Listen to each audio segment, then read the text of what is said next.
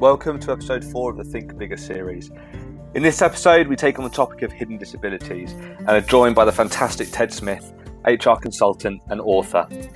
Our conversation discusses the impact of hidden disabilities on a person's work, how businesses can create better culture, be more accommodating, and when should they engage the conversation with their workforce. In doing that, we touch upon how they can actually hire the best talent for their business, and also we try to ensure that we recognise that everyone's disabilities and conditions are very personal.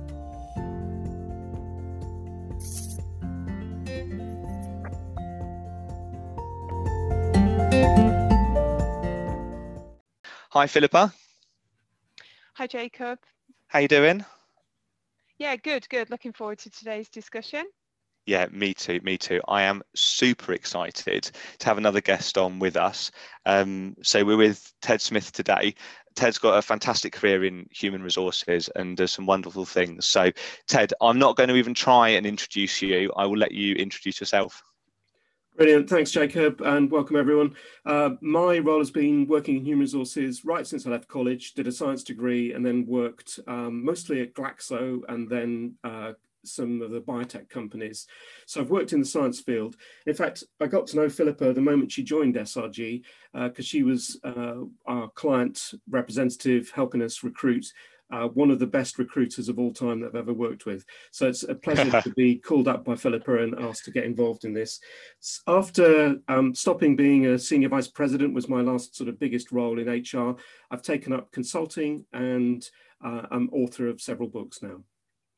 Fantastic. Well, it's an absolute pleasure to have you with us, and you've not worked with me yet, so I'm much better than Philippa. Sorry, no, she's awesome. Well, look, it is great to have you with us, and I woke up this morning. I was really excited about the topic that we're going to be talking about. So, hidden disabilities, and I think it's, Ted, get your kind of insight to kick us off would be fantastic. But for me, this is what this podcast series is all about. It's about having that conversation that maybe, it's not an easy conversation all the time. And this one's going to be quite personal to me, definitely. And I think, we'll see where it takes us. So to kick us off, Ted, it would be great for you to kind of give us an introduction to hidden disabilities, please. Sure. So one of the things that I did first off when I stopped being a senior director in human resources was to write a book, which I always thought was needed. And that was Human Resources A to Z. And it's just a practical book of how to do stuff. And the reason being that when I was a student in HR, I was just fed up with the fact that everything was theoretical. I wrote that book and it included some chapters and paragraphs and things in it about autism, about ADHD, about somebody who's blind from birth. And it was those chapters that led to lots of interest on social media about the book. And it led to people saying things like, it's great that you've mentioned those, but what about my condition that I have? It's a hidden disability and people don't understand it and it causes all sorts of difficulties at work. So what I'm doing at the moment is I'm researching that field. I've spoken to 60 people so far who each have their own type of hidden disability. In other words, one that you can't see when they walk towards you. But one that affects them greatly. And they range from all sorts of different conditions and diseases through the whole spectrum. And what I'm trying to do is be, again, very practical and just think about how did they get diagnosed? What are the issues in the workplace? How can companies make it easier for them to enjoy working alongside everybody else? What accommodations, in other words, need to be made? So that's what I'm in the middle of at the moment. Amazing. I think you touched upon something there, enjoy working, and it's tough, living with a hidden disability, and it comes in all shapes and sizes and it can't be seen. Absolutely. Now I can talk about this subject forever because there's a few areas of my life that have been impacted on it, and I've got permission from my partner to talk. She's got a chronic pain condition that is a hidden disability, and to talk about kind of our experience in her working life and also personal life really as well. But Philippa, to loop you in now, what I know it's something that you're really passionate about as well. So it'd be interesting to kind of hear your view on it, your take on it, and how maybe it's impacted you or people you know.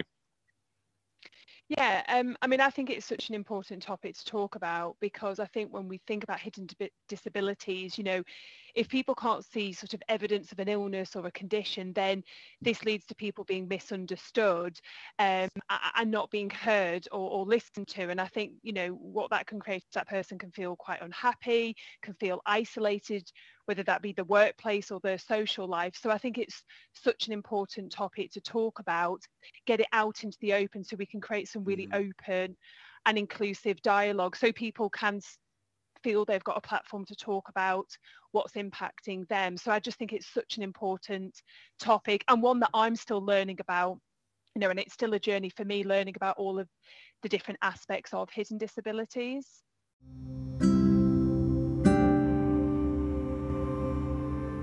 Yeah. So evidence is the key word for me there that just resonates with me, because, and Ted, I'm really interested to hear your thoughts on this piece. So my partner, she has a blue badge, she has a chronic pain condition, fibromyalgia, along with a couple of other health complications, and it impacts her on a daily basis. Now, there are some days when she could walk down the road and look absolutely, you can't see me because we're on a podcast, but doing the fingers, normal. And there are other days when, you know, we're almost caring for her at home where she can't get out of bed. And she held a job down. But, you know, I've got experiences where we pull up at like Tesco car park, for example, and she's having a really bad day. I'm not with her. She's got the children with her, especially through lockdown, because I was working from home, children were off school, so she had to take the children to the supermarket.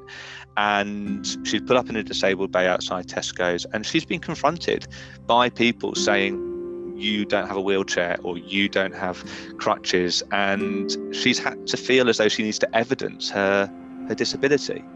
And I'm sure there are examples when you've spoken to these 60 people, Ted, that feel as though maybe why do you have to evidence it, or how do you evidence something that is hidden?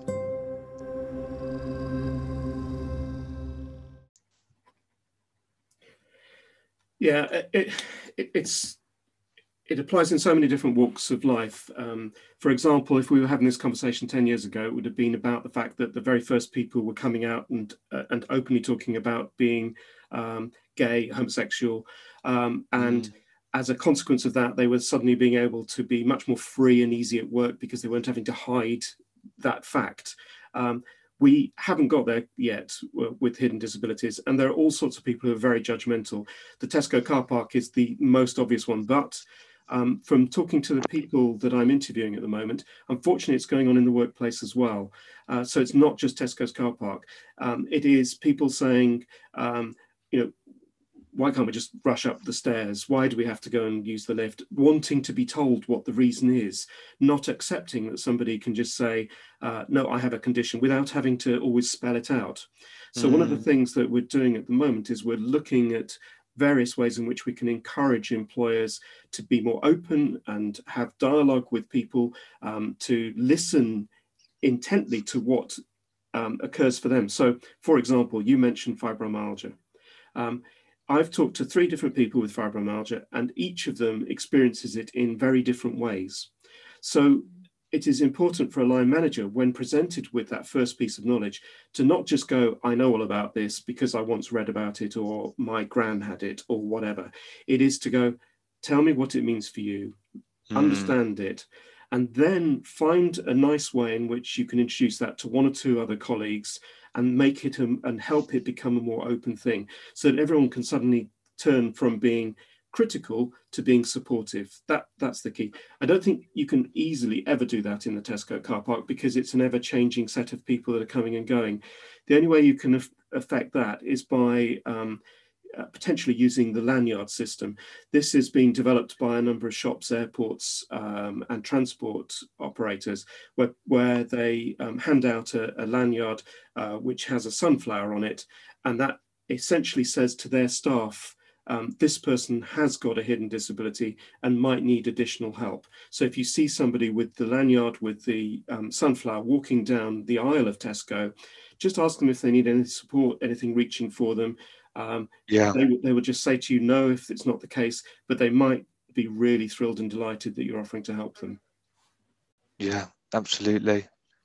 It is. I'm sort of listening to you there, thinking about how my partner's had that with her work, and I won't say the company because it's not fair. And in the end, they did get to a point where they did understand it a bit better. But when she first got the role, it was in the city centre of Brighton, and there was limited car parking spaces, and she would have had to have walked circa half an hour up hills, down hills, and she couldn't do that. She couldn't do that at the time. She was relying on crutches, and she was trying to sort out her medication, etc. So, having to try and evidence and fight for that because you're not in a wheelchair or whatever it may be. And I'm not trying to pick that out as being something, but effectively, yeah, businesses don't realise that.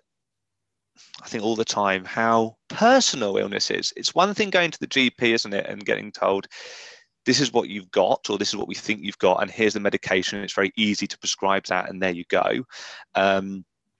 But it is such an illness, and disability is such a personal thing. And it's interesting how you talk about fibro there and how it impacts everyone differently, because it is that personal care that's really important in business.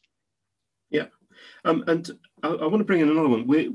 The three of us are all working in the science world. Yes.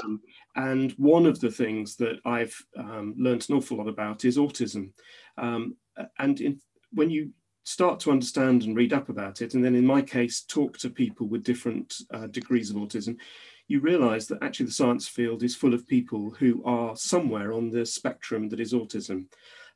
There's no easy way to define it, but basically a lot of people have some very high skill sets in science and understanding science, but they sometimes therefore don't always have the easiest social manner or opportunity to line manage and work and help other people. So one of the things we need to be very conscious of in the science community is how do we support those people? Often they're promoted into roles that they really struggle with because it's not one of their skill sets, looking after people, line managing, leading people. Their skill set is understanding the science and being amazing and brilliant at it. So there are lots of things where we need to just think, what is the most appropriate way of working with somebody, whether it's a condition that affects them, causes them pain, or whether it's something that they're living with forever, which is to do with their brain or their mind, for example.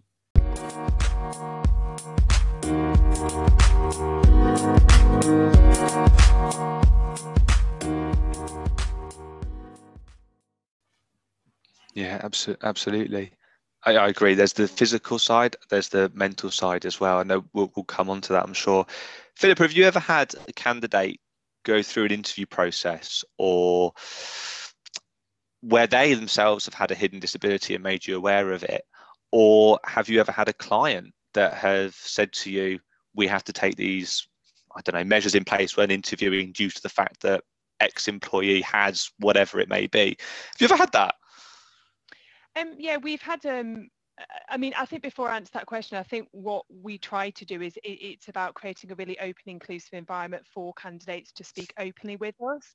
And then I think it's about working with clients, you know, that we can be really open and transparent with. So certainly we've definitely had situations where candidates have been open with us. Probably an example I had not too recently was a candidate I was working with that talked to me about their dyslexia and how as part of that recruitment process they just needed certain adjustment to be made, just a slightly different format and platform to share information with, because they had to do a presentation as part of that process. So there was just some adjustments that they needed. We communicated that to the client, which we're very happy to accommodate. And what that really enabled that individual to do is be, you know, to showcase themselves in the best light, but give them that confidence and that support and a few reasonable adjustments that really allow them to shine during that recruitment process. So we've definitely had examples, but that's probably one of the most recent ones that I can recall.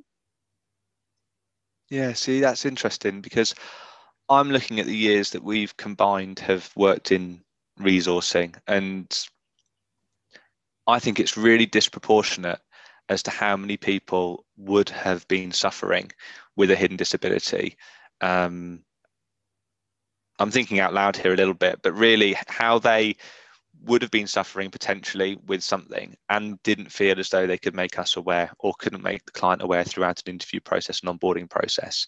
And they've probably then gone on to make their clients aware when they joined or months after they joined. And I think that's really bad. I think that's really bad. And why are we in a society where, because it has to be disproportionate, right? There's no way I could have worked in recruitment for as long as I have and can probably count on one hand how many times I've been made aware of hidden disabilities. So there's got to be more conversation around it, and there's got to be a shift in culture for businesses, recruitment businesses, for the end user, for clients, for employers, to actually create a sense of it's okay to tell us this up front, I'll give you a horrible statistic, Jacob.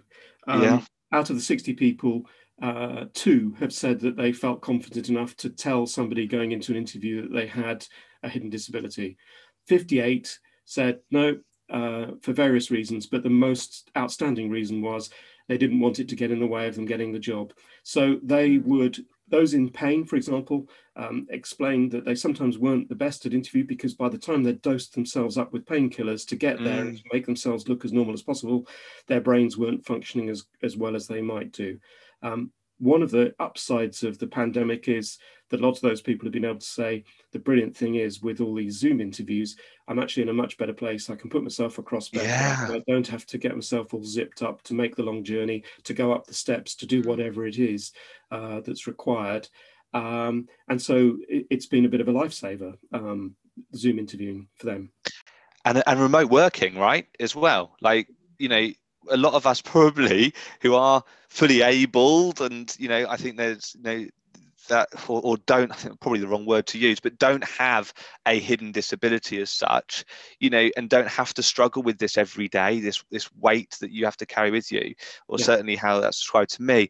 I think we're like, oh gosh, we can't get to the office, we can't go and grab our lunch, but I'm sure there are people there who have a hidden disability who think, what a relief, that they don't have to go through that every day. And you gave an example when we last spoke, Ted, which I thought was a fantastic example about a woman on her period and not, being able to just jump. It's easy for us, or easy for me, to jump in the car and just drive to an office every day. I don't have to think about, okay, is there going to be a bathroom on the way that I can change, or whatever it may be. And I think you gave an amazing example, or certainly that kind of that thought process, Ted. Can you share that again? Because it was really enlightening for me. Yeah, there's a couple of things that come up to mind. The first is to say something which affects all women at some point is the menopause. Some people get it as an early thing, some people get it as a much later thing. But for all of those people who are going through the menopause, I used to think it was just a matter of saying to them, for heaven's sake, bring a cardigan, take it off, put it back on as and when you get hot and cold. Having talked to people who've gone through this, I now understand, what a huge impact the menopause, all that hormonal change has, how it can lead to things like brain fog, just feeling lousy some days, and needing to give people flexibility.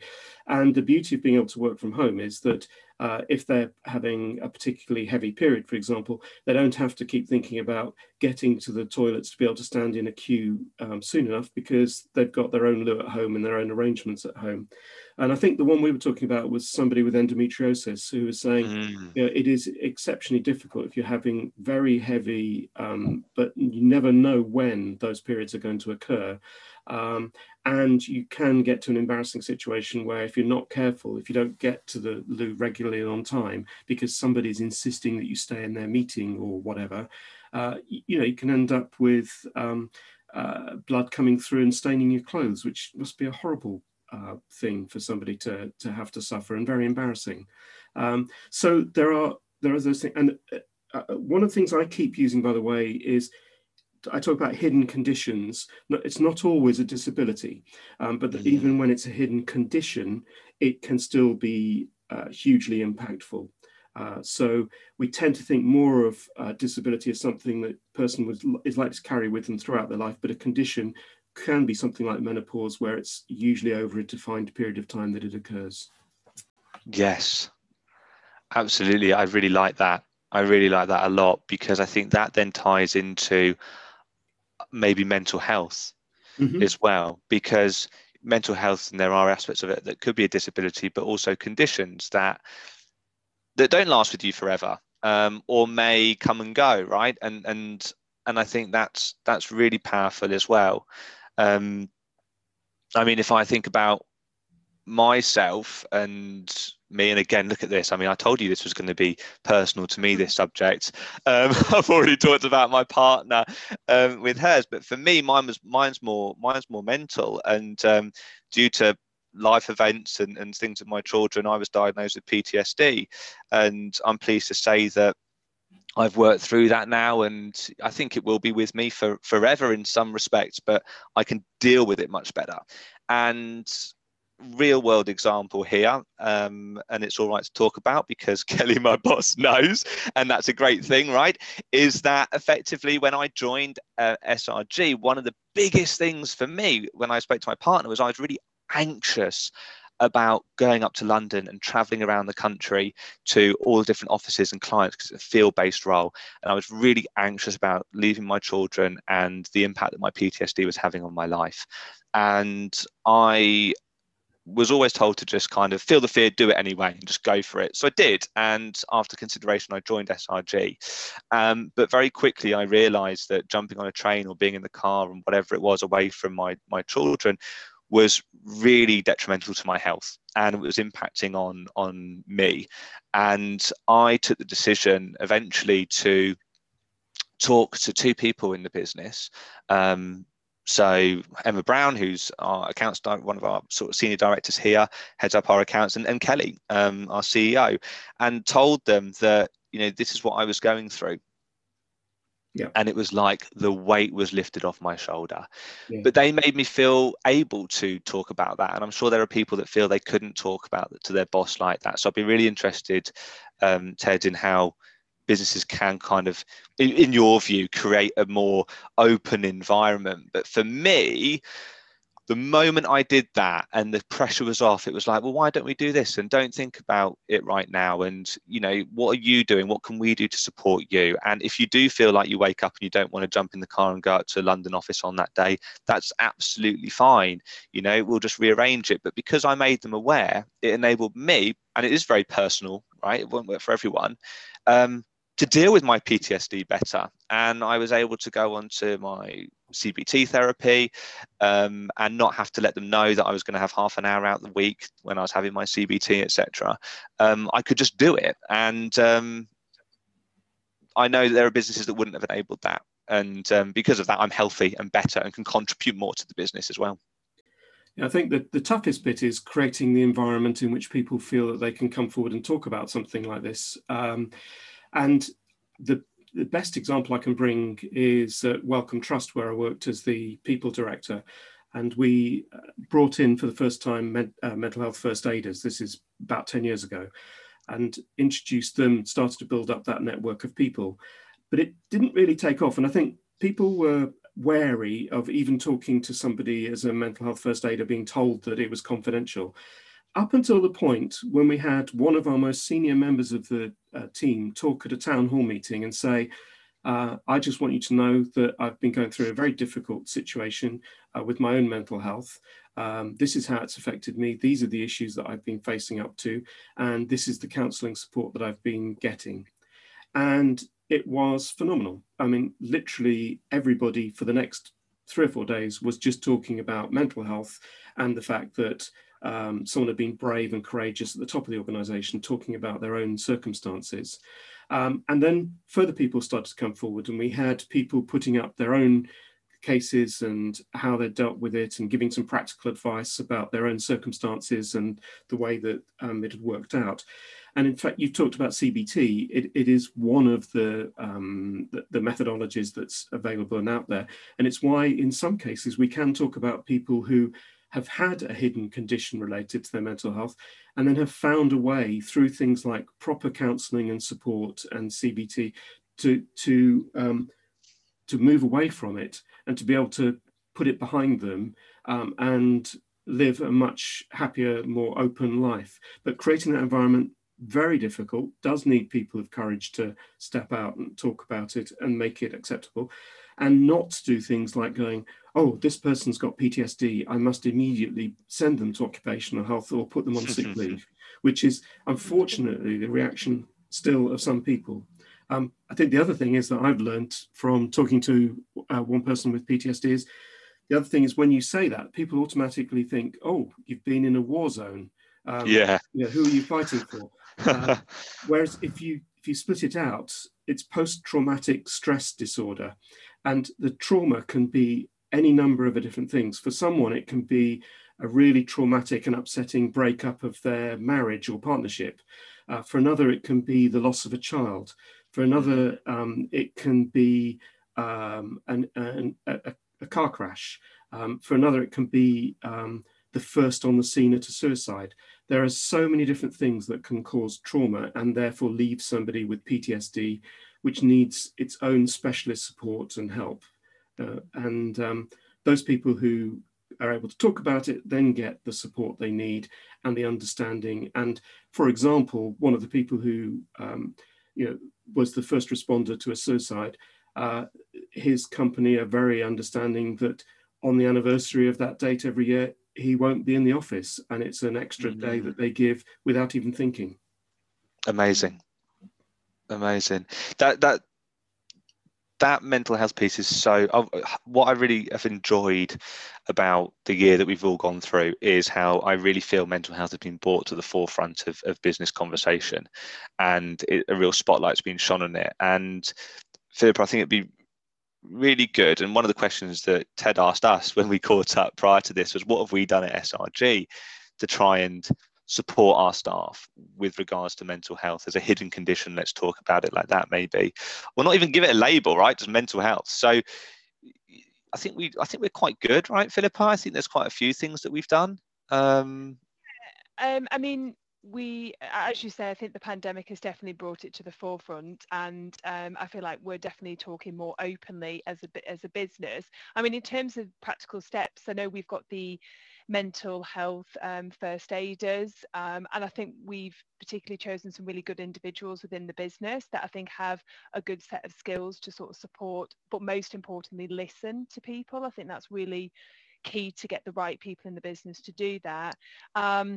I know we've had a lot of the sort of the buddy ups and the sort of coffee catch ups, if you will, where it's a chance to step away from your desk and just talk about what you want to talk about in that moment in time, whether it may be mental health, it may just be, you know, outside life. You may even want to talk about work. I think whatever sort of comes natural, but feel that you've got those sort of, that buddying system, I think has been fantastic. I mean, we do the practical things like access to advice and professional support, you know, and we obviously have some of the employee numbers that people can reach out to. But I think what has been good is, I think as a business, we've all grown quite close over the pandemic, and we probably see each other more because we're often on video with each other, and I think we've created quite an open culture. I mean, even myself, as recent as last week, sort of shared something quite personal with one of the directors that I felt was really important to put out there,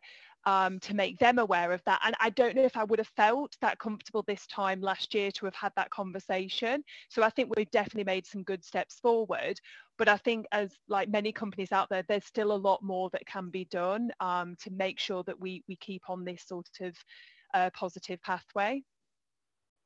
Yeah, and I think if I reflect on our own business, right, and I think we do a lot great. I think just talking about it, and you said that a moment ago, Ted, you know, having because often it is senior leaders, but you can also have illegitimate leadership. And what I mean by that, for those that aren't familiar with that phrase, is people who hold leadership within a business who aren't necessarily given the job title.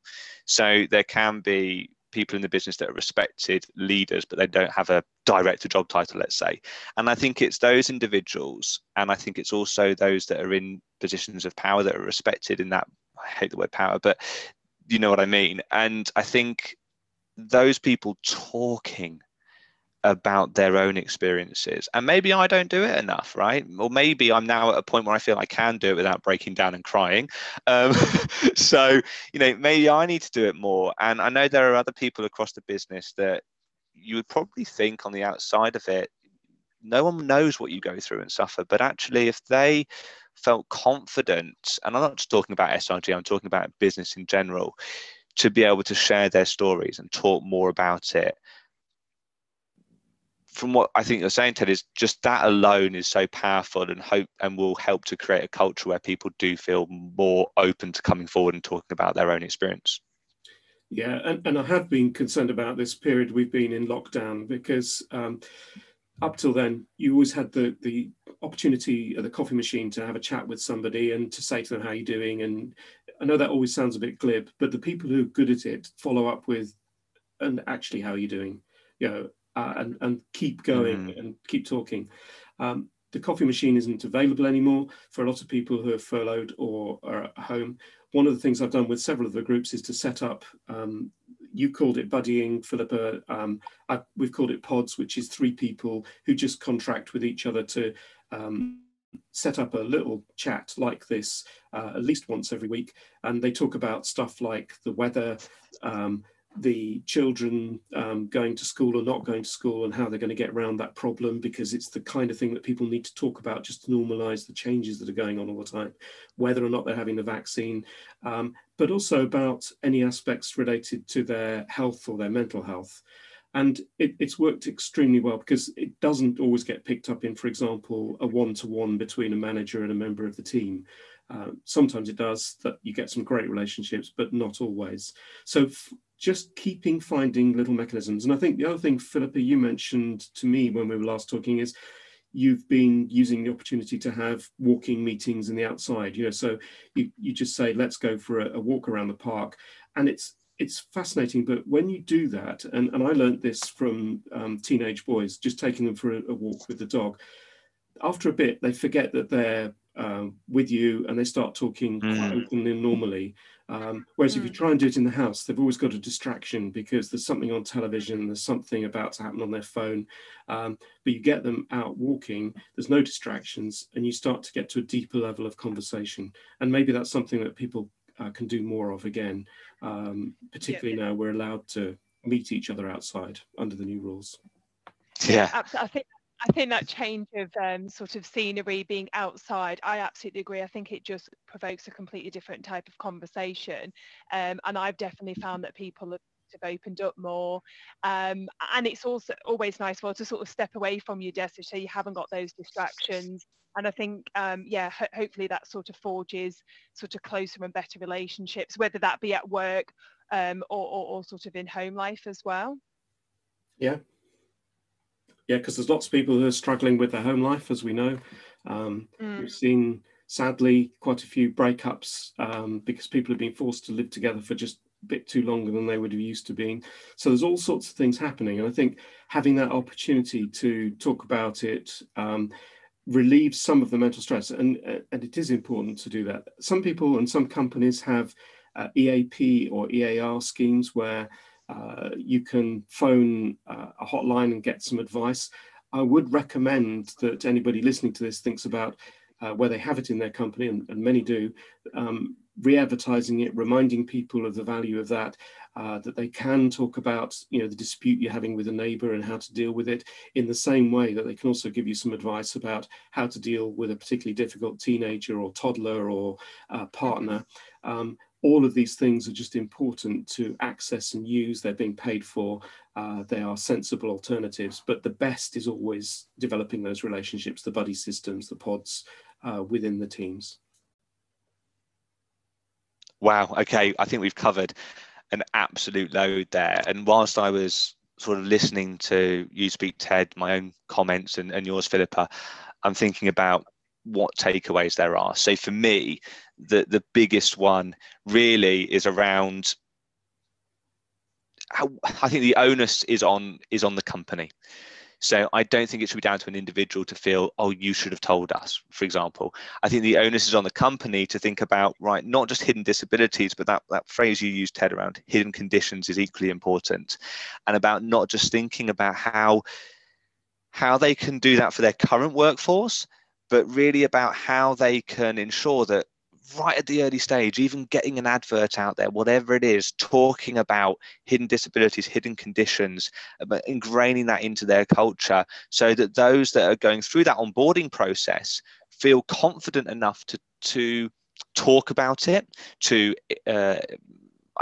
offer it up, and not feel that it's going to be at the detriment to them or being able to get their opportunity. So yeah, the onus for me is on companies to not just consider those that are working for them, but also those that could be working for them as well. So for me, that was my biggest kind of takeaway in listening to us all chat about it. What about yourself, Ted? I agree with you completely. And I think if you get that right, then you actually have the opportunity to hire some of the very best people out there. Because if they can see that you're open and welcoming right from the beginning by asking about the interview process and how can be helped, they'll be thinking, this is going to be a great place to work. I want to work there. In the same way that organizations that have put time and effort into gender equality are finding that some of the very best female scientists now wanting to work for them because they recognize that. For me, though, the next phase is once you've onboarded and you're thinking about the company is how do you create that environment in which people feel comfortable about talking about their own hidden condition. If you think that more than half the population, that's the adult, not the child population, the adult population, has something that they're hiding in terms of a condition, either mental or physical, it's a huge portion of people that we're thinking about. So how do you create that environment? And we talked and touched on it.